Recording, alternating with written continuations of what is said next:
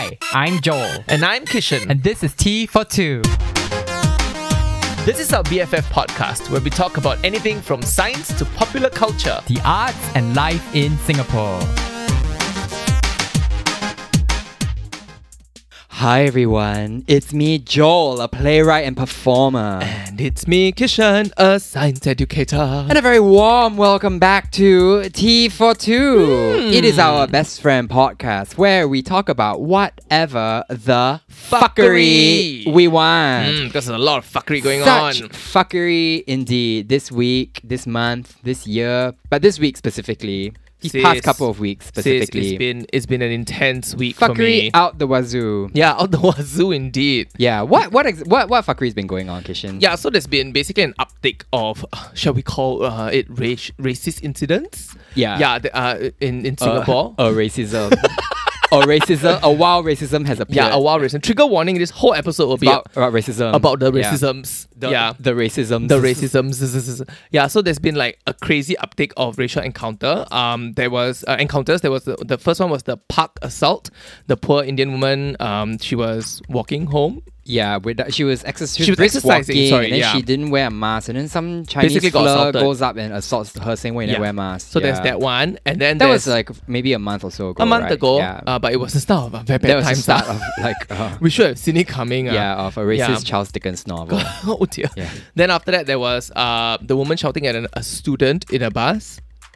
Basically saying, "You are dangerous. Correct. I saw you looking at me." Yeah, who seemed to be a kind of like imitation act of Biao Tan, Correct. who was caught on video, basically haranguing minority race people on the train. That's right. Yeah, for no reason other than just Shits and giggles. shits and giggles. Seems yeah. like it. And then, of course, we talked about it last time. There was the cutout situation. Yeah. Oh my God, there was that. Yeah, the standees, the high rise standees. Exactly. Yeah. So this has been in the air, but it's been the two most recent incidents that got me a little bit frazzled. And when I say frazzled, I mean just batshit angry and also just upset lah. Yeah. The first one is an incident I'm going to call Ngee Poly Man. It's basically a man accosting an interracial couple. And he basically told the Indian man in the couple saying that he was preying on the Chinese woman and there was predatory behavior. So there's this whole, I'm sure you've seen it if you are... Yeah, let's not rehearse it in great detail. Yeah, I don't need to. So if you're Singaporean, you know what I'm talking about. And the second incident that got me quite rattled was a recent one. I'm just going to call it Gong Lady. Oh, the Gong Karen. The Gong Karen, correct. The Gong Karen, yes, Gong Karen is much better. What she was doing basically was when an Indian man was carrying out prayers in his house, she just came out and just banged the gong behind him. Ostensibly as a sign of like irritation that his kind of like nightly ritual involved the ringing of bells. Yeah, exactly. And then she was just like jang jang and yeah. Exactly, And yeah. she was caught on film doing it. She was caught on film doing it.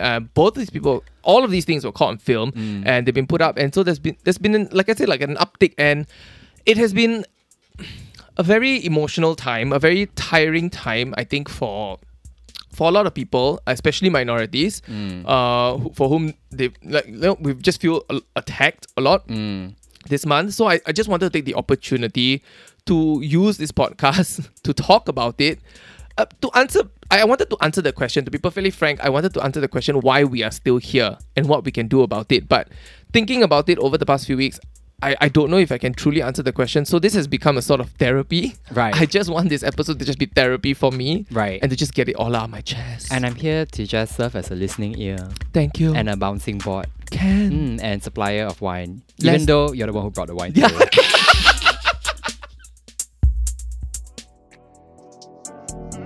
So I have this friend, Kit. She's been on the podcast. Yes. You know Kit. I know, kid. Yeah.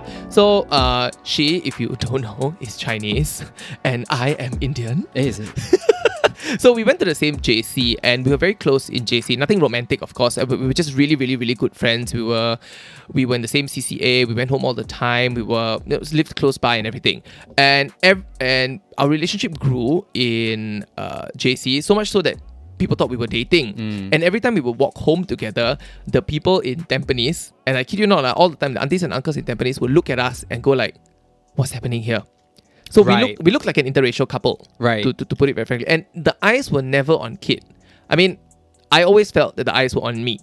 So the eyes were always like, well, why are you with this girl? Like, why he take one of ours? why he take one of ours? Or girl, are you okay? You know, that sort of thing. So it was always That's the energy you were getting. That was the energy. That's a good word. That was the energy I was getting, and I don't know if Kit felt it. But at that time we laughed it off. But because of recent incidents, specifically the Neon Polyman incident. Yeah. the Neon Polyman incident, that resonated quite strongly with me. Of course, there are two very important distinctions here.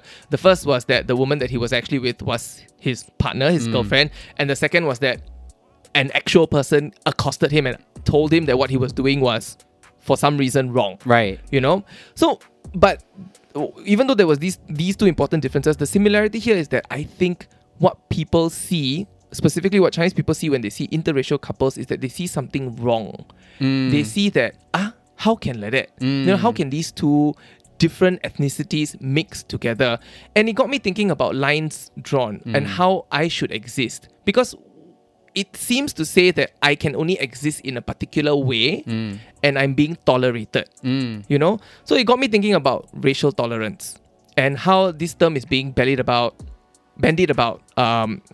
now on Facebook, you know, like how we need to be tolerant of other people and everything. Right, and that we just like actually that we just sit around and like tolerate each other's differences, right? Exactly. Yeah. And I have a problem with the term tolerance because to me tolerance is passive. It is not an active term. So by that I mean that we just sit down and we accept. We might not like what we are seeing, but we live with it. Yeah. And that passive feeling doesn't lend itself to active acceptance, active understanding. Or engagement. Yeah. It doesn't lend itself to any of these things. And what I don't like about the word tolerance is that the presupposition is that the property that is being tolerated is fundamentally a nuisance or an annoyance, right? Exactly. So it's like when you're using it in a context of like very embodied difference, like race, for example, it basically is saying your race is something that I have to tolerate, which is like, you know, it is a deeply flawed construction. And, exactly. Extremely negative. Yeah. And I was thinking about how growing up, we were told about racial harmony and racial tolerance. And I was thinking about all the times that we celebrated each other's festivals in schools and Racial Harmony Day. And these to me were instruments of tolerance. Right. We were told in these during these celebrations that we celebrated diversity, but in a very like tolerating way, because there was no real understanding of why we did certain things, at least to my knowledge, you know. So I think, unfortunately, because of this tolerance becomes a breeding ground for ignorance, and we just accept it. So we just live this veneer created by tolerance on Singapore about, this is how our shiny city looks like, right? And we protect this veneer. Right. You know, we stand up for it. At least the government does. We stand up for it. So like, it needs to be protected. This is what we stand for. This is racial harmony. Right. This is what it is. But I personally don't think that's what racial harmony is, because I think what this creates is just something very superficial. Yeah. You know, and I think whenever I think about racial tolerance now, I don't know if that term is sufficient. And I wonder if there's a better way for us to think about our multiracial and multi-religious way of living. Do you think there's a better way? I don't know. I can't say that I have any answers now. Right. Because to be honest, I'm even as I sit with you a little, I seem a little bit composed. There's a lot of going on. There's a lot going on. There's a lot of feelings that I need to sieve through. I think there must be a better way than tolerance. I think a more active term would be more welcome, right, in my opinion, because as I said, tolerance to me feels very passive, right, and I want something a little bit more active where we are forced into action to do something, to find out, to learn, and to then grow. So like what in a kind of ideal formulation for you, right? What would that look like? What would that look like? Yeah, what would this kind of more active approach to living with people's differences look like for you? For me, it would be going out to people and actually talking to them. And when I say talking, I literally mean talking, not shouting. I mean asking questions. Not accosting. Yeah, not accosting. Hey, can you please don't? Correct. Yeah. Asking questions, and fundamentally, it is about listening. Right. I think we don't do a lot of that. I think with the internet, for better or worse, we are gaining confidence lah, open inverted commas, to call people out on certain things. Right. But I think what we lack is the ability to listen to Yeah. the fact that we may be wrong, It's- that we need to grow, that we Yeah. are lacking. Yeah, on all fronts, right? Yeah, it's on very, all fronts. the internet can be a very unidirectional kind of space. Absolutely. It's funnily enough as a kind of forum where people are making so much noise and having so much what looks like conversation. Very Yes. little conversation is actually happening, right? Yeah. And for me, it is this racial tolerance, the way we are taught about racial harmony through racial tolerance, right? Unfortunately, has not given us the ability or the language to talk about race. Yeah. Because we have been told that, we just need to accept certain things. We need to live with our differences and all this. We are always told that we are just living in harmony lah. You know, I don't recall being in school having had the opportunity to question, Right. to ask. It's Right. always, kumbaya, hold Yeah, hands. yeah. Everybody is happy. Yeah. And our whole generation, your generation, Yep. our generation has been brought up without the ability to talk about these things. We don't have the language capability to talk about these things. It's interesting. Remember a few episodes ago when Weish was on, and she was talking about how when she was a teacher during Racial Harmony Day, she basically got her class to start talking about their experiences with race, both good and bad, right? And then, and that kind of straight from the official Racial Harmony Day playbook, which was basically to just like go through the talking points about how we are like some utopian post-race society. It's true. And then yes. she got put into a place by a teacher in that moment saying that you can't do this, you can't engage the students on race, you know. Yeah. In fact, like the kind of silence on the subject is preferred. Mm. So I think it's very interesting, you know, what you're pointing out, right? On one hand, we don't have a language, like you know, like sieving through some Facebook comments as we were earlier, right? Oh my and God. stuff, and basically seeing kind of like how people are wading into some of these controversies, right? What we've realized, and I'm sure, dear listener, you've noticed too, is that many people have just like a paucity of critical language to talk about race in a nuanced or fair or mature, sophisticated way, right? It's all very like, oh yeah, what? But I can see why she, or yeah, you know, it's like that one. What you expect? Yeah. Or it's very like, we should all be harmonious, or like, you know, we're all one race, the human race, that kind of thing. People are literally tripping Yeah. over themselves, not just in Correct. terms of trying to engage with the topic, but also when they fuck up and then they need to apologize. They apologize in like the most awful way. Yeah. They're not sincere Yeah, about yeah, it. yeah. They don't see where they've gone wrong. Yeah. It's the product of like just years and years of this kind of downplaying of, you know, race in our society, right? Agree. It's interesting. Like, I think this whole racial harmony thing, right? Or like the suite of activities that we call racial harmony. That's right. Or, you know, what you're pointing out as like tolerance and like the way we are encouraged to talk about race, which is if at all, not at all. Or the instruments of the tolerance. instruments of tolerance, all these kind of things, right? I think like they perform a very powerful kind of two-pronged silencing effect, right? Yep. On one hand, it silences anybody who says that, you know, there are kind of racialized misgivings in this country by saying, no, what, we got racial harmony, you know. Correct. We paper over everything by going like, you know, Look at me wearing a sari. yeah, you know, we live in harmony. If something bad happens, that's, you know, it's an outlier kind of, it's a kind of outlier, or it's very rare.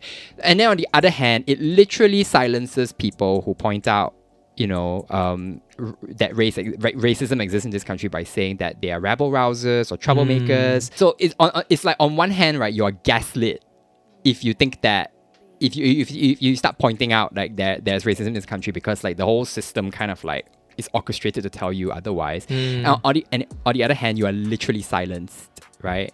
And it makes me think a lot about like George Orwell's concept of doublethink, you know, and I'm just going to read out his definition here. Yeah.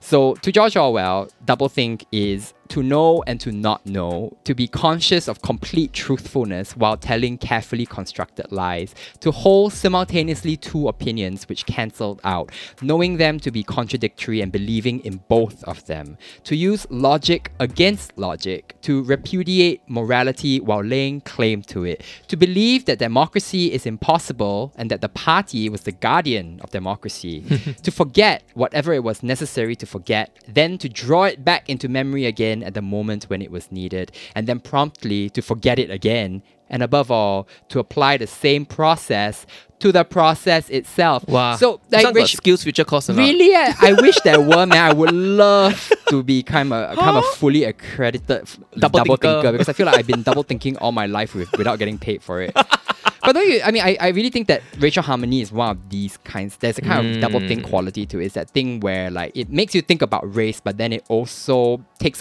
all the power out of thinking about race, and then it is that thing that uses the denial of racism to tackle racism. Yeah, it makes you Yeah. think about race in a very specific manner. Yeah, lah. which I is- know. which which is- is what we go through all the time during Racial Harmony Day in schools, Yeah. right? I mean, like we talked about this before in the podcast. Like a certain deck comes down, and then like we need to talk about whatever that's said in there, lah. There is a sense of thinking about race in a specific way, lah. Yeah, It's a problem we've already solved. yeah, Yeah. Which no, Which, like these incidents keep coming out of the woodwork, and with increasing regularity nowadays, right? Like it's just so you used the word uptick to describe it just now, which I think was interesting because I had some thoughts about whether or not it's an uptick. I Oh, think no, definitely no. there's been an uptick in a certain visibility. absolutely. Yeah. Yeah. You're right. Uptick was used in an open inverted commas sort of manner, right? I mean, the frequency of these incidents have, to be perfectly honest, in my own experience of these things, have been exactly the same. Yeah. I mean, like when I was in I don't know if I told this story here, but when I was in university on the train to school, a woman across from me sitting in a carriage with her son, she pointed at me and she said, "Hey, be careful, later the Apu Nene will catch you." Oh, for fuck's sake. Right out loud in the train, and I was shell shocked and I didn't know what the hell to say. So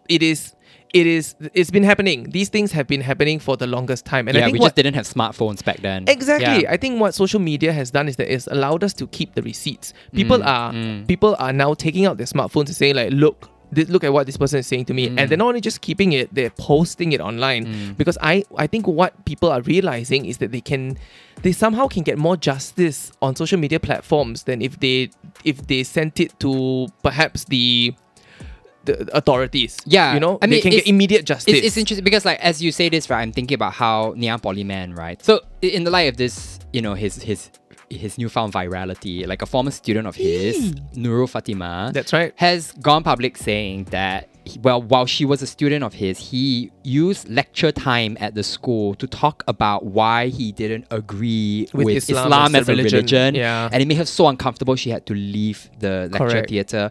And It particularly affected her because Yeah. because I believe she's from the madrasa. Correct. Madrasa schooling. I mean, basically, Yeah. imagine like this, like, teacher, like figure of authority, basically, like kind of condemning your religion in your face, and then like I think later emerged that he even tried to debate with her, right? Yep. Yeah. Anyway, the point I was trying to make is that she then files a complaint through the official channels, and I mean clearly nothing was done because Yeah. he He's it still was working there. Yeah. So what you were saying about how it takes something. Like, it takes showing the receipts, and it takes this very potent form of citizen journalism in a way to get anything done. Because, first of all, this kind of media is very persuasive and it's very Yeah. powerful. But we're also living in a moment where this is the kind of stuff that this is where things go on lah. Yeah. This has become a veritable form of like actionable justice. So yeah, I think I guess it's interesting. It's important here to note that like if it suddenly feels like Singapore, if based on the social media alone, it suddenly feels like Singapore is like a hella racist place, Yeah, right? it's But not. I think what a lot of minority race people are coming out to say is that this is going on for as long Exactly. as they've understood what's going on. Yeah, this is not an uptick. So and like there is something about videos like this that represent a very specific, a particularly violent sort of racism, a particularly vile form of racism. But we mustn't be so quick to separate it, I guess, from the kind of racism you hear about like landlords not wanting Indian tenants, Absolutely. or like parents asking their tuition agency whether or not the tutor is Malay or Indian, Happened to whatever. me multiple times. Yeah. Yeah. So it's or this idea that there's this kind of like ambient low level racism, yeah, right? and that this is an anomaly. and this is an anomaly. Because Actually, I it think isn't. it's all the same genre. Yes, correct. Yeah. It's all the freaking same, and the only reason that people feel that it's an uptake, it's simply because it becomes so public, visible. in nature. Yeah, Yeah, and it becomes a public conversation. right? exactly. Yeah. So I I think people need to remember that this is our lived experiences. This is the minority lived experiences. When we see this, honestly, when I saw all the different nonsense that happened over the past month, right? Was I surprised? No, I was not surprised. There's absolutely no surprise in these things happening, but it doesn't make me any less angry, you know. And what makes me particularly upset is when Singaporeans say, you know what, maybe this is just because people are upset now because now COVID now people are very stressed. Right, it's or circumstantial, circumstantial, right? Yeah. good. And the circumstances they put out is always like, oh, it's not all Chinese people. Right. Or the one that I keep hearing of a lot and that I have some problems with is, oh, maybe this person is suffering from some sort of mental illness or something like that. Yeah. Now, I will tread carefully here, and of course, there is a possibility that there are people who are neurodiscordant and they might be suffering from certain things and they're lashing out in a particular way. But to say these things doesn't take away from the experience that minority people have, that these things exist. Yeah. You know, and if you say these things, what you are doing is that you are belittling the minority experience, and you're also taking away the opportunity for people, for everyday Singaporeans to then introspect and go like, hey, you know what? This could be something that my friend might say, or I might say, or my parents might say, and how do I then deal with it? How do I reckon with this? 100%. It's that thing of how it's a lot easier to look at this like almost caricature-like racist and go, oh, I'm not like that. Yeah. And to kind of like, you know, limit it to a kind of fringe position, right? Like someone who's like mentally unwell or that is purely out of circumstance, is to ignore how this incident points back at the culture at large. And, you know, we know that the culture at large here is deeply, deeply racist. So to go back to your point about Nurul Fatima and why she didn't want to, how she felt in class, right? I contacted her after she put up her story, after she shared the story, to thank her because I thought it was really brave. And then she shared about how scared she was to share this story. It got me thinking about what I saw in those two videos that made me particularly sad. What the two videos really enraged me, where I got sad was when I saw how the Ngee Ann Poly man and the Gong Karen was so powerful in those videos. The Ngee Ann Poly man, he knew he was being recorded. He was being recorded by Dave's girlfriend, but he didn't record himself. He just kept on going and had a very lengthy conversation, and he felt so sure in what he was saying. He felt so.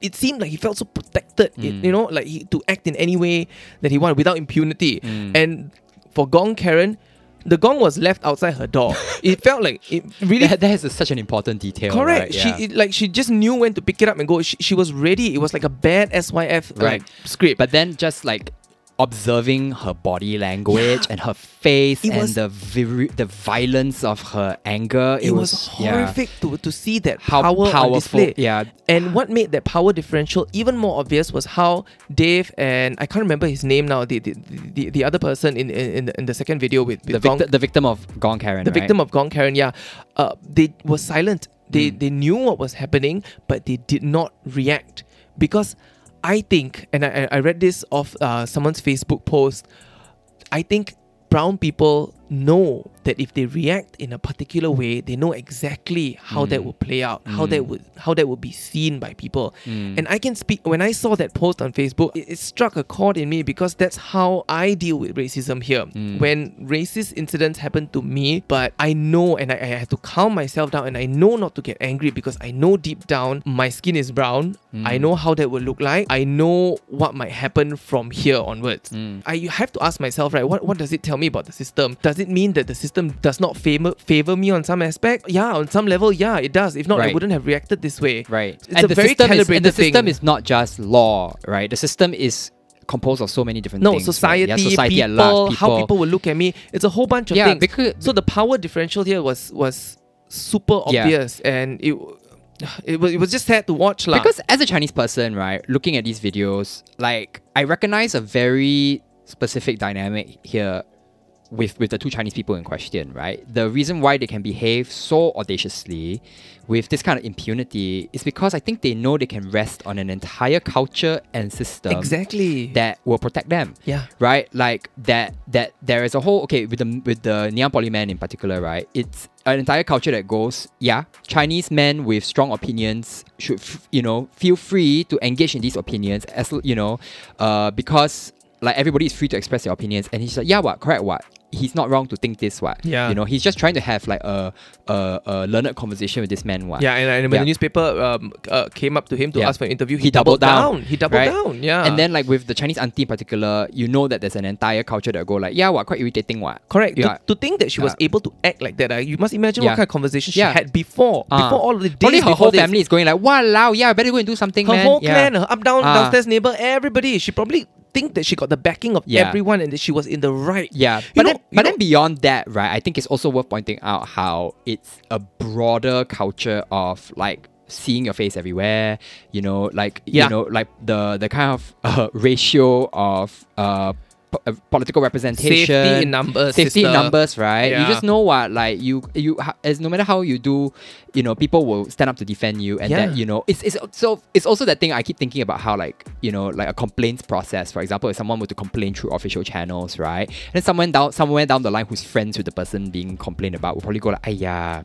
then he'll go up, that kind of process where you will go up to him and say, "Okay, look, I just got this complaint about you, but lah, next time don't like that, like people very sensitive now." Correct. But at this time, I just try and tai chi this away. There's Correct. this kind of culture I as well, understand. right? Yeah. And to take that example a little bit further, I think what empowers certain people to go into a situation with the mental that they think that they're right is who the other person is. Like Right. the stereotypes on minorities that I don't want to perpetuate those stereotypes here, but the stereotypes on minorities that make it seem that when a majority person goes in, they go like, oh, you know what? I'm definitely in the right because X and Y behaves in A and B manner. Right. So of course I'm Right. in the right. It's all these things that privilege you in as you go into the encounter. Exactly, Already. All yeah. these assumptions you're making about someone, right? I've seen some tweets, for example, going like, yeah, this is a boomer problem. And then it's like, and then because these are old people in your community, you tend to feel a bit softer towards them. Yeah. And then how this manifests, right? In is your parents, for example, could say something really kind of like flippant and racist about someone, and you would just let that slide because they're your parents, and you just like, you just think is this kind of intergenerational thing, and then the dilemma you're thrown into is like, actually, how do I do I then go and scold my parents about it? And then more often than not, I think Chinese people just let it slip. Right? Like even in my family, I've become like that person who will call people out on this, right? And then like, I've been told, like I've heard them say, yeah, don't say this in front of Joel. Joel can be very sensitive about these kind of things. Dear. If racism is a house on stilts, right? What are the stilts that are holding up the house? It's things like this. It is, political representation. Community perpetuation. It's community perpetuation. It's all these things that, reify and hold up this racist culture, right? The outcome of all of this is that many people have gone on the bandwagon and asked for some sort of justice lah. Right. People are like saying like, we need to have these people feel the full weight of the law and put them in prison or give them a fine or whatever. Now, I can understand why people feel this way, because there's anger, there's sadness, and people want some sort of justice, and usually people want justice immediately. But I sometimes wonder whether this recourse to law, whether this punishment is actually useful. Because I cannot see how it can be useful for someone who has racist tendencies and they just get sent to prison, and then there's no counseling, there's no like communication, they don't have time to talk to someone about why their actions were actually bad. There's no real rehabilitation. So I'm very suspicious about this. While I'm saying this, I can understand why people want that justice. So I don't know what a good situation would be. I think, just stabbing in the dark, I think that, yeah, fine, if you want some sort of justice, that's okay, but at the same time, it needs to be done in parallel with some sort of education. Even as I'm saying it, it feels so awful because to say the word education, because we've said this so many freaking times, and it's so frustrating to keep saying it again and again and again, that people don't seem to get it through their heads. That Right. you need to talk to someone and you need to listen to what people have to say. Why is this so difficult? How do you change the mind of a person who believes that what he's doing is not wrong? Right. It's really, really tough. I think what the law is doing, and this is a very Singapore government tactic, right, is it's a way, the law exists and these punishments exist as a way for the government to say, yeah, the government does take a very strong stance against racism, but it's in a very typically Singapore style way where it will just crush the thing, Stamp it out. Stamp it out without a very unnuanced kind of stamping out of something, right? And then Without- showcased, oh look, this is the punishment that we've Yeah. done. Well done. But again, once again, also kind of, ignoring how its own practices might in fact be contributing to the problem, right? Because if you think about the state and the government as the largest employer in this country, but then also because of how much power this specific government has in shaping the landscape over the past so many years, right? Like actually how so much of the lived reality of this country is a direct result of its own policies. Yep. So, we can enumerate various sorts of government policies that are a little iffy on the race front, right? I mean, the most immediate one that comes to mind is them just brazenly saying that Singapore is not ready for a non-Chinese prime minister. Oh, yeah. They will say that there's a pragmatic approach, whatever. It's racism. Yeah. It's pure and it's flat out racism, right? Yeah. But it will dress that up as a form of like Singaporean style pragmatism. Yeah, correct. And this is what I'm talking about, right? It's the state is actually actively engaged in perpetuating a lot of the attitudes that contribute to what Yeah. we're seeing today, right? And it's not just that statement. I think a lot of ministers have actually said Ah. awful things along the way. Yeah. That shape people's minds about how race should be perceived in this country. Was it Denise Phua? I think it's Denise Phua. Yeah, in discussing right after the Little India riots, right? That was a complete mess, by the way, how that was handled by the government. Let's think about that. But then, I mean, yeah, just to kind of go on a quick segue here, how to demonstrate the government's very heavy-handed approach to things. In the wake of the Little India riots, right? What did they do? They banned alcohol in Little India. Oh yeah. How much more blatant can you get with your the assumptions you're making about people, and how targeted your approach, and how targeted and racialized your approach is. But then like Denise Phua then goes on to say in Parliament that the area, her constituency, is full of walking time bombs. Yeah, something like that. Walking right? time Referring bombs. to the largely kind of like South Asian community in the area. They're not said in a vacuum. They're said to people. They said to your citizenry, and They're people- said in the highest public office in the exactly, land. and people are going to hear them, and obviously people's minds are going to be shaped. People's thoughts are going to be shaped, and what will happen is that you might not feel the effects immediately, but you just need something to tip things over, and then people are just going to react in the most awful, egregious way. Yeah. Then one other thing that got me when I saw the video happened the video on the Ngee Ann Polyman specifically happened about not even a minute into the video, was when the Ngee Ann Polyman accosted the couple, right?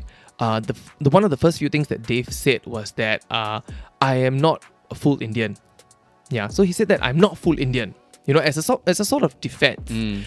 I think he's received some level of flack on the internet for that, because it seems like he's just like let go of his Indianness entirely as a way out of the situation, right? Right. But when I saw that, I actually related to it quite strongly, because what I saw from that was self-preservation. As a way to, he saw danger coming, as a way to, and he probably dealt with it his whole life, and that was a way that he dealt with it his whole life.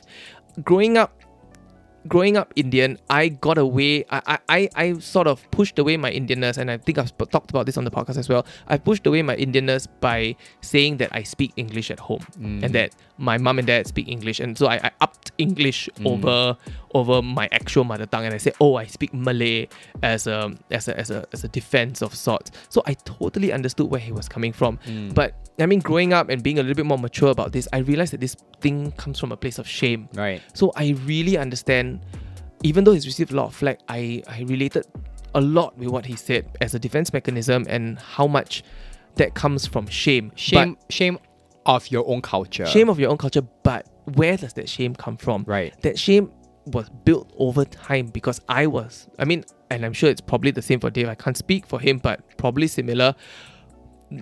It's shame that's born from being told that what I do, how I talk, how I behave, how I look like, what I eat is incorrect or wrong or disgusting or weird.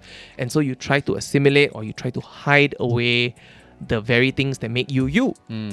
I think a lot about the homogenizing, the very corrosive homogenizing attitude of the Chinese community in Singapore. Like there is a deep desire for orthodoxy here. Everybody must look and do the same things. Exactly. Everybody must pursue the same things. Yeah. And Difference is not welcome, and- difference, is really not welcome, and it's like it will be stared at and pointed at and laughed at and queried, right? And I can imagine how when you're younger and you don't necessarily have the emotional or social resources to deal with this kind of corrosive, homogenizing power, this orthodoxy, that one of the easiest things to do, as you put it, to survive that is to jettison that which Absolutely. makes you different, right? And to assimilate. Yeah. Now growing older and kind of growing up queer and a little weird, I've come up against this homogenizing power too. It's not just, race is a very major way in which it plays out, right? But it's more than that. There's a deep kind of like very insecure and fearful and sniveling quality to mainstream Chinese Singaporean culture here that just has one very specific vision for the way life ought to be led in this country, and it does everything in its power to enforce that in every nook and cranny. When you look at that video and you see him almost instinctively say it, right?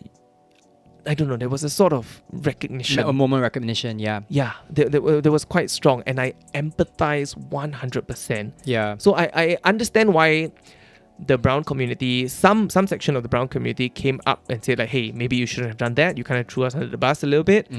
But I want us perhaps to think about why he said that, because I think there is something very important here about shame and about learning to love yourself, and it's something that is not it's something that got taken away from us when we were a little bit younger, and we are all learning to do as we get older. I mean, I myself am learning to do this a little bit.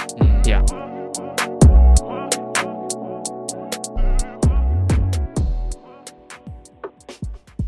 Alright, for this next segment, we're going to do something quite interesting. Of course, there can Interesting? be... Dangerous? Dangerous. Mind-numbing. Terrifying. Soul-destroying. Correct. There is no race controversy in Singapore without the expertise and wisdom of Minister of Law K. Shanmugam some way getting involved, right? And Minister of Law K. Shanmugam has come out to discuss, this recent spat Correct. of racist incidents in his usual kind of clear-sighted. That's right. I don't even know what adjective to use. It's okay. Way. Yeah, and we thought we might just what we could do is like play a little interview that he's recently given with 938, I think. whatever, some news and then just kind of like comment loosely and hopefully reverently. Correct. But before that, right, I think we need to issue a Pofma alert. Pofma alert. Pofma alert. Yeah, so we've taken the interview from 938 and we're going to play excerpts of the interview with him answering questions given by the news reporters, and we're just going to play them out in full. We've excerpted maybe about 7 minutes of the entire interview. Yeah, I think it's 11 minutes. So it's probably worth saying that this is not the full interview. No, it's not and the that full. we in no way hope to misrepresent Minister of Law Ken Shanmugam. Definitely not. And we've taken in any shape or form. But we've taken full questions, meaning that we've taken full replies to his questions.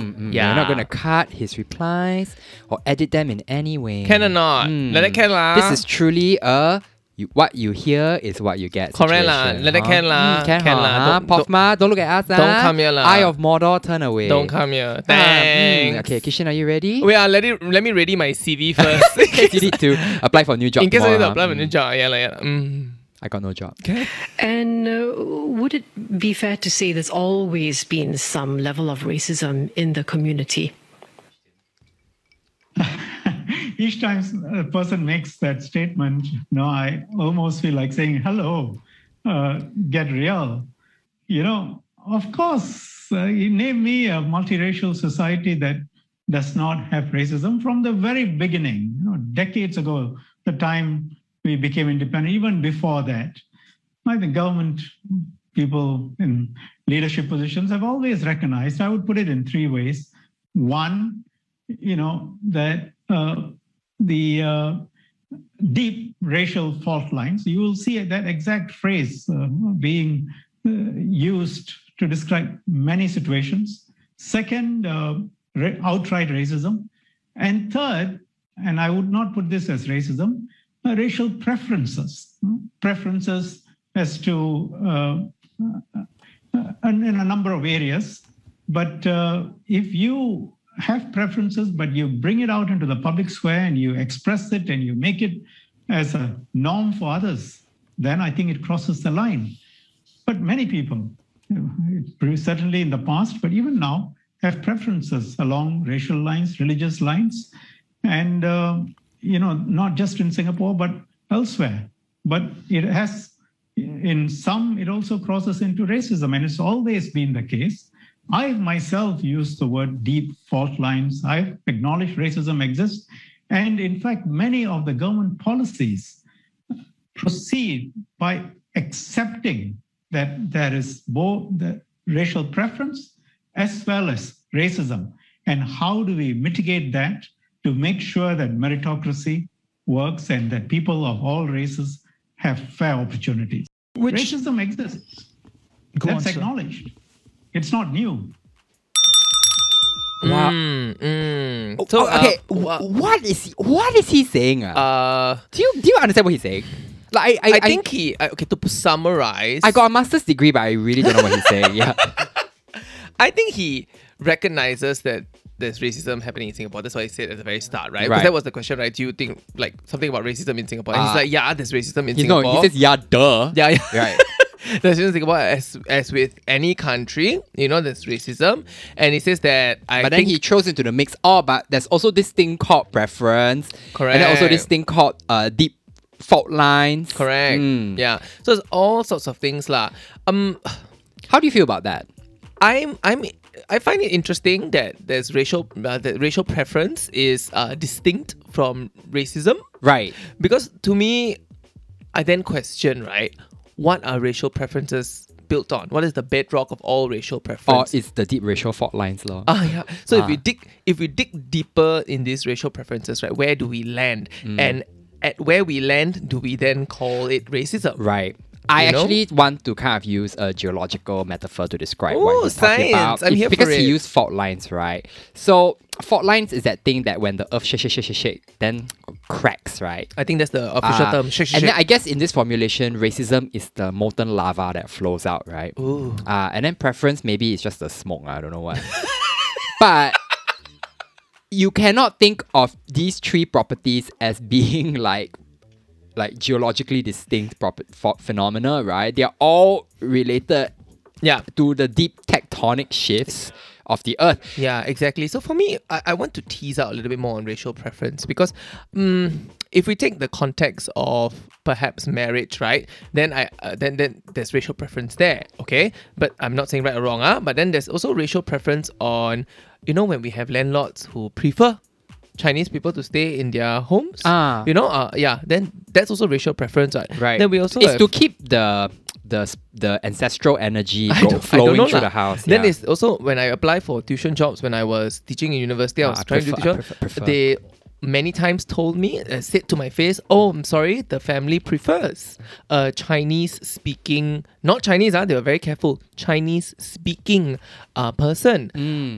So for me, then, I want to question, what is this racial preference? And how, if this racial preference is what I'm also experiencing, then to me, these things are racism. No, this thing is racism. It's a racism. It's a racism. No, you know what you're pointing out is discrimination, which is a racism. A racism. I'm sorry, it's like preference leads to discrimination, right? Yeah. So let's just say that I'm struggling to understand fully the fine granular detail. Exactly what minister is trying to put across. I'm struggling lah. Struggling. Another thing of what he's just said that I find interesting is his kind of like, of course racism exists in Singapore kind of perspective, right? But then he goes on to say it's not just in Singapore but everywhere in the world. Correct. Name me a multicultural society where there's no racism. Smurfs. Right? Which is like, yes, tautology, sure, of course, right? But I don't know why, to my ear at least, it feels like it's a way of kind of slightly saying let's not get so worked up about these videos that are now Yeah. going viral, because this is something that happens everywhere. And Yeah. you know, Singapore is like not an especially racist place. It's just like any other place in the world where there's a racism, right? Yeah, But it does feel like that's it- what I is being feel put like across. it's, you know, it's true, but it's not a useful thing to say in this Yeah. moment. Yes, Right? yes, It- agree. that, I don't know if to your ear at least, it kind of slightly downplays Yeah. the situation. No, agree. Yeah. I mean, I'm firstly to put a spin on it, put positive spin on it, I'm glad that he's saying that racism exists, because to be perfectly frank, growing up, this was something that we were not told to talk about, Right. or it was taboo to talk about. So racism didn't exist. We were all living in harmony. It was an abstract quality. Yeah. right? So in recent times, I think in the last few years, ministers have been saying that there is racism in Singapore and we need to deal with it. So I'm glad that he's saying that. Let me say that first. But to then quickly follow up with but this is no different from any other country.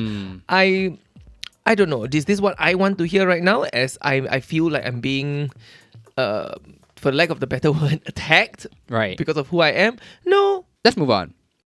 We are at an age where social media is such a player when it comes to getting people to see things and hear things. Has social media made things worse, sir? I don't know that I will agree that it's made things worse. It's, I mean, you know, these events have happened, but perhaps they haven't gotten as much publicity in the past as they get now. But I think we also must accept that things are different now. People and racial sensitivities also heightened, and there have been some more in-your-face incidents. I'm not quite able to say, well, you know, that's only because of social media. On Singapore But, you Today, know, we shouldn't go away thinking this is new. That's why I made the point that racism has always existed. And I've said that years ago. Right. Right. What was was the that? point? I don't know. I'm a bit lost. I think the question was, has social media made it worse? And then Min Law goes, I don't know, maybe, yeah, I think maybe, but I can't say that it has.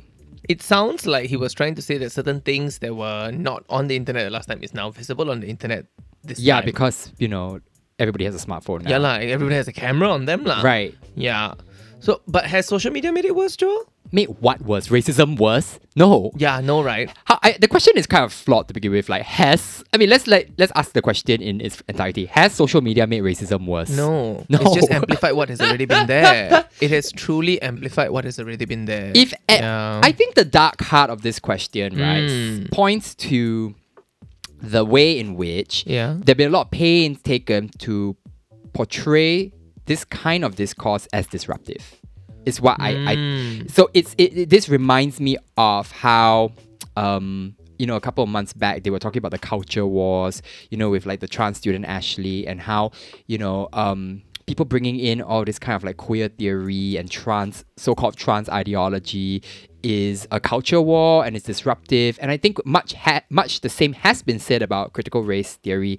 So I think Minister of Education in a speech or interview he gave, you know, in relation to culture war, did talk about race as well. Yeah. And like, so I think race is definitely on the agenda in terms of like things that they are trying to not control, but kind of control the conversation around. Sure. And because it's such a delicate thing, lah. So I think the question is basically trying to say, and I've seen comments on the internet allude to how this constant talking on the internet about race by these like, you know, social justice types, right, is making the situation worse. You know, I can see in that very warped formulation how you could ask that question, because if you're constantly talking about race, according to this logic, then you are just making racism more apparent. Yeah, you're bringing this to the surface. You're stirring the pot, you're stirring shit. Yeah, which is really flawed logic, because talking about something doesn't make it like appear out of thin air. Correct. Right? The Shit must be there before you can stir it, right? Exactly. Yeah. The reason why people like minorities in Singapore are talking about certain things is because we are just calling out our daily experiences, Right. our what we've gone through with people, and we're just echoing what our the minority experience in Singapore lah. Yeah. Calling certain things out does not equate to creating it, Right. right? Yeah. Or making it worse. Yeah, For that for sure. matter.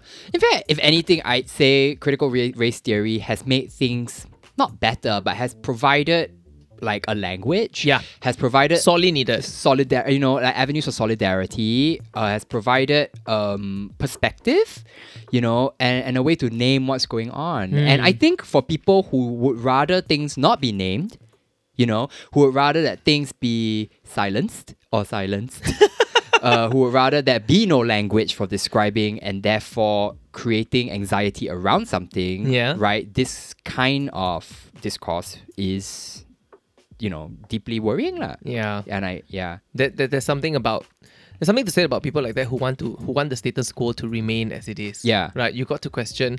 I mean, for people who do, right, you got to ask yourself why. Why is it that you're so? Why is it that you don't like difference and change? It seems, what is it about it that frightens you? I really think it's that simple formulation of how, like, obviously if the status quo benefits you, then you benefit least from it being changed. Yeah. Shall we carry on? Yeah. Safeguarding racial and religious harmony is a cornerstone of Singapore. We were all taught the importance of it as early as primary school. Given everything that's happening, what role does the government play? Extremely important role, but it's not just the government. I said it's a society, it's people, it's institutions, it's the government. We are, as Singaporeans, what does that mean? I mean, it's not a subtraction from Singaporeans to say I'm an Indian, I'm a Chinese, I'm a Malay, or sub-identities. Those are extremely important. They give us our cultural ballast. We are what we are. We recognize that, and that is extremely important. That gives us strength. But beyond that, we are also Singaporeans, and that is a common identity. And we have to emphasize that common identity even as we recognize, accept, emphasize our individual identities. And we need to have that common vision to say, look, we want to build a system based on justice, equality, meritocracy, and where everyone can feel equal and everyone can feel protected. And the government has a huge role in articulating that vision and being fair. For example, it's been said, we have this situation now. In the past, the government investigated when people pointed out or called out racism. Now, I looked at it and I laughed. These sentiments are somewhat hypocritical, because what do they mean? When they see something that's racist, or they think it's racist, they respond with racist remarks of their own. And we call that out. You don't respond to what you say is racism by your own racist remarks, by being racist yourself. So we call that out. If the government didn't call that out, say, for example, something happens from a Chinese says something and an Indian or Malay responds with his own racist remark, and we don't deal with that, then next time when someone from the majority community does it, has there been rule of law? And can the government go and say, no, we are going to take action? Rule of law means the law applies to all, majority and minority equally. Excuse me. So have we applied the law fairly? Do people believe that we are applying the law fairly across all races? Is everyone protected? Then if they believe that, then people will say, I accept the operation of the law. Wow. There's an idea That's a lot here there. about equality versus equity, right? Like, can we apply the law of racial injustices or people like violating racial acts? Can we apply it fairly? I would like that. I would like the law to make sure to cover everyone. But I wonder if the law also takes into account power differentials, Right. like structural differences that different groups of people have. Yeah, I'm listening to this and I'm thinking, what do what racial injustice do Chinese people in Singapore need to be protected from? I don't know. You I'm know, not, I'm not sure. Like, if we take the definition of racism to mean structural and systemic Yeah. inequalities Yeah. that favor the majority race, right? That is truly a question, Joel. Yeah. I'm not sure. I'm not sure what I as a Chinese person, Hmm. need to be defended from Right. in this formulation. Indeed. So I love how, in response to the question, what Right. role does the government have in safeguarding multiracial harmony in Singapore? I mean, there's a two-part response, right? Part one of response is Majula Singapura, the pledge. Then the second part of the response was, last time when there was a racist incident and then people responded to the racist incident with their own racism, we made sure they also kena. Yeah lah. So everything fair. Correct. And then, I mean, like, that just makes me think, and I'm not sure if what he's alluding to, but it makes me think of the Pretty Please versus the brown face. You know the brown face incident, right? I do remember Obviously, you that. remember it. Yeah. So what had happened was, like, there was this kind of like racist caricature that was put on on public display. And then in response to that, Pretty Please and her brother made a rap video that basically criticized Chinese people for fucking up all the time about these things, right? And then the Pretty Please and her brother Subhas were subsequently investigated by the police Yeah. for wounding Right. Chinese people's feelings. Yeah. I think But there was some then racial harmony act lah. there was some I think racial they're harmony. still serving out their 2-year Correct. warning or Right. probation. So, in response to the question, what role does the government have in safeguarding multiracial harmony in Singapore? This is his answer lah. Correct. Interesting Yeah. But I'm not sure if it's sufficient lah. I don't know. I mean, he goes on to say that we want everybody to feel safe and to feel protected, right? yes. Do I feel safe and protected now? What I find interesting in all of this is that if someone from a racial minority in this country were to respond to racism or an act of racist aggression in a critical way, they might be liable in this formulation, as K. Shanmugam puts it, in which the government takes a very strong role in articulating multiracial values. This racial minority, this person from the minority might be liable to be charged with sedition. Yeah. Or, various other kinds of laws for disturbing the peace, Sure. for rabble rousing, and Yeah, for like because- stirring up like racialized some sort of sentiments, right? Yeah. Because under the law, everyone is equal, right? Yeah. But again, it draws back to the very first question I asked at the top of this question is, how can we apply this law equally when I wonder if the power Yeah lah. differential is different? How does it factor power dynamics into it? Or it doesn't Yeah. sound like it does when that's actually at the heart of the problem, right? Yeah. As we've been saying, the reason why Chinese people behave the way they do is because they are granted an enormous amount of power. When you don't factor in power imbalances and power dynamics as they play out on a racial level, you are missing a big part of the story. Agree. Yeah, and It's really applying this- something on a very incomplete template. Correct. And then of course, I think people are going to feel these things very differently.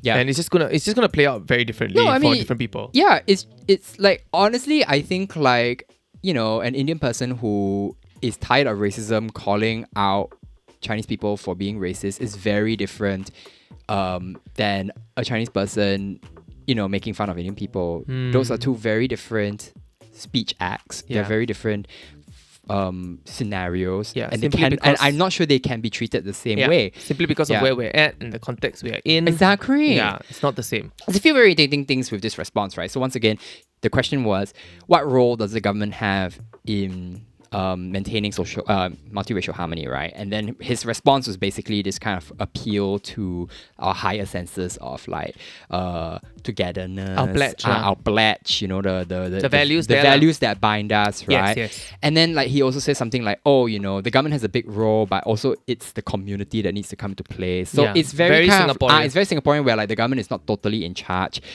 And then side note here about how this is a very fucked up thing it's a fucked up way of thinking about things in a society where the government has control over so many aspects of life that literally like the that change has to come from the top. You know what I mean? And which makes me think a lot about what kind of policy reform can the government be engaging in across a wide range of sectors, right? To kind of make things a little better. Like what kind I just keep thinking, wouldn't it be great if there were like a task force on race in this country? Do you know what I mean? To kind of like systematically investigate ways in which, you know, policies and institutions, especially government ones, like what kind of like, you know, are they following best practices? You know, like Basically a self-reflection. a self-reflection, right? To kind of like go, How hey, can we do change? How How can we can we do change? things better? Yeah. Especially considering the times. Yeah. Yeah, sure. Yeah, we talked about this before. Like, there is nothing wrong with looking back at what you've done and go like, hey, you know what? Maybe we've done something wrong here.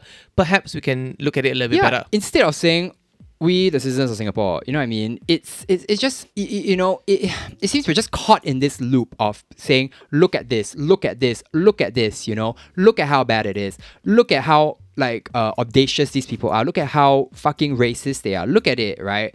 And I just keep thinking, yeah, in the looking, what are we all hoping for? That the government acknowledges that there's racism, and now that they've done it, they say, yeah, there's racism. Like, what actually is the hope here? What can we hope for, right? And who, you know, is the ball in fact in their court to finally say, we see it, we acknowledge it, and look, we know things are bad and we're going to try and have to do something about it.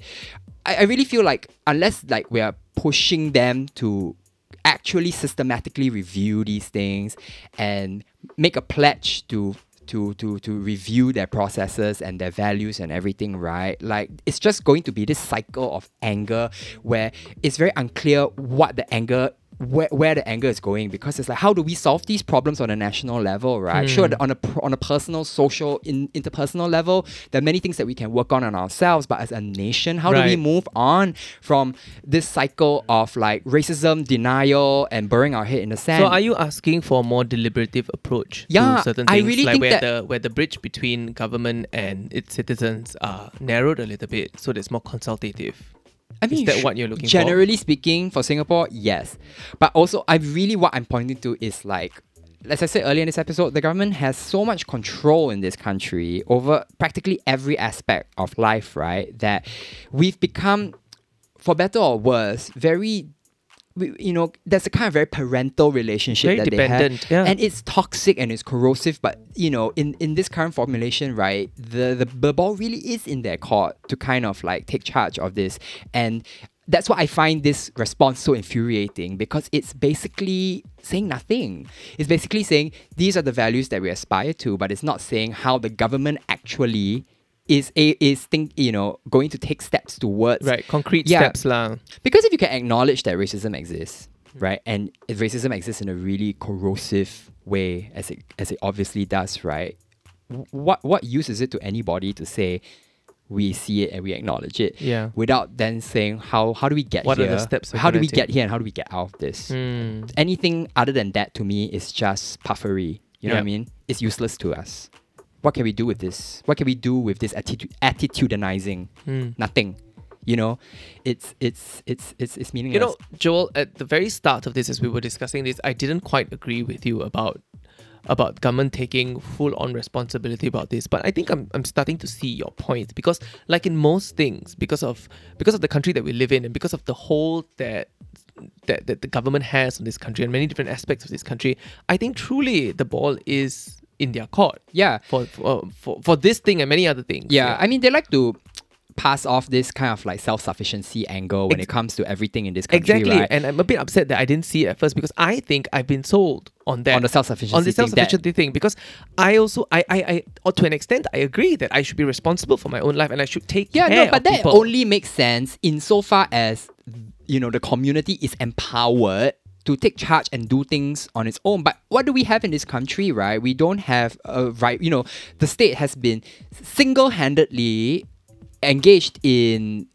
disempowering and disenfranchising civil society. You know, we have a very kind of lackadaisical, unengaged citizenry that is swaddled by comfort. We have an unengaged You know, citizenry. we can't take to the streets to protest when we disagree with things. Dissent has been policed. You know, we are an overwhelmingly defeated community. And then to say, glibly that a big part of the responsibility for lifting ourselves out of this kind of like racist mud lies with this disempowered community, it to me feels disingenuous. I think like the power is all so much power for change, so much potential for change is accrues within the state, and these men who run the show, it just feels so glib to me that like he could not have come up with a more sophisticated answer to that question. What does the government have to do? What is the government's role in maintaining multiracial harmony? It's just it just feels like such an exculpation. You know, such a kind of like I don't know.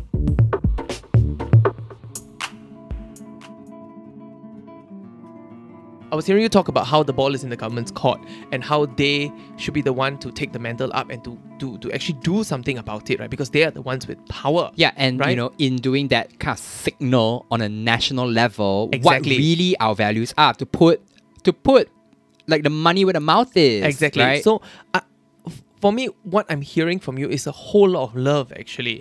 Because what I also have for this country, and for some reason, I hate to admit it, but I have a lot of love for this country. I have a lot of love for this island. Yeah. And I want to see it. And to see it the way it is now is very, very heartbreaking. And I think what you and I both want is for it to be better. Right. You know, and some people might say that, oh, we're shaking things up or whatever. But I don't really think so. I think we're just saying what things are right now. And we are asking, hey, what else is there? Right. You know, and I look at this question, what else is there? How have we gotten here? How can we be better? And these are questions that it seems like every month a reason for asking this question comes up. An incident happened that comes up. Last year it was something. The year before it was something. Last month it was something. You know, and I'm getting very tired with this. And I have to say that there is a sense of hopelessness attached to my feelings now. It wasn't always there, but it is there now. I'm feeling a little bit like, okay lah, this it seems like this is something that we are doomed to repeat, like some sort of weird purgatory, and we kind of have to deal with it, because if nothing big is done, if nothing on a large national scale is done, then of course this is going to be cyclical. So this is what I'm sitting with, this sense of hopelessness. But this is what people always say, right? You kind of need to know where your bottom is before you can finally scrape your way back up to the top. Right. So I'm not saying that this hopelessness has rendered me useless, has rendered me inactive. For some strange reason, this hopelessness is actually very powerful, because I know what I feel now. I know why I feel hopeless. And I know I don't want to feel this way all the time.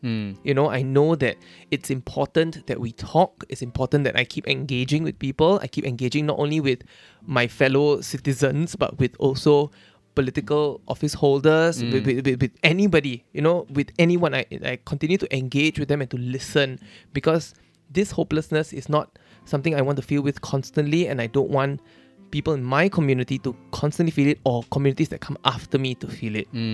Like, do you not feel that with all of this kind of like social media activity, that there is a lot more, you know, solid? There is a stronger sense of solidarity. Yeah, there is definitely a stronger sense of solidarity amongst the minority community, because certain things have become more obvious, right? But as you have pointed out, social media is a very disparate space. Where is the concentrating, funneling effect that comes, that should appear from this? That there isn't one. It just feels very diffused and gone. And we are all, I said this earlier, it feels atomized, yeah. Yeah, it feels like we're all yelling out into and against very strong wind.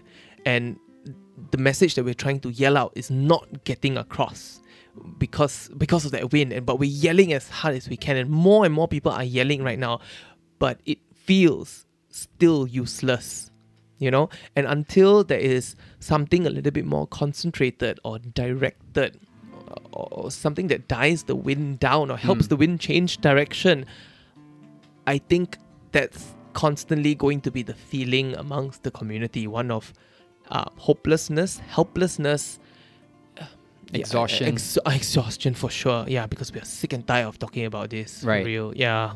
I just want to just drink gin and tonic all the time.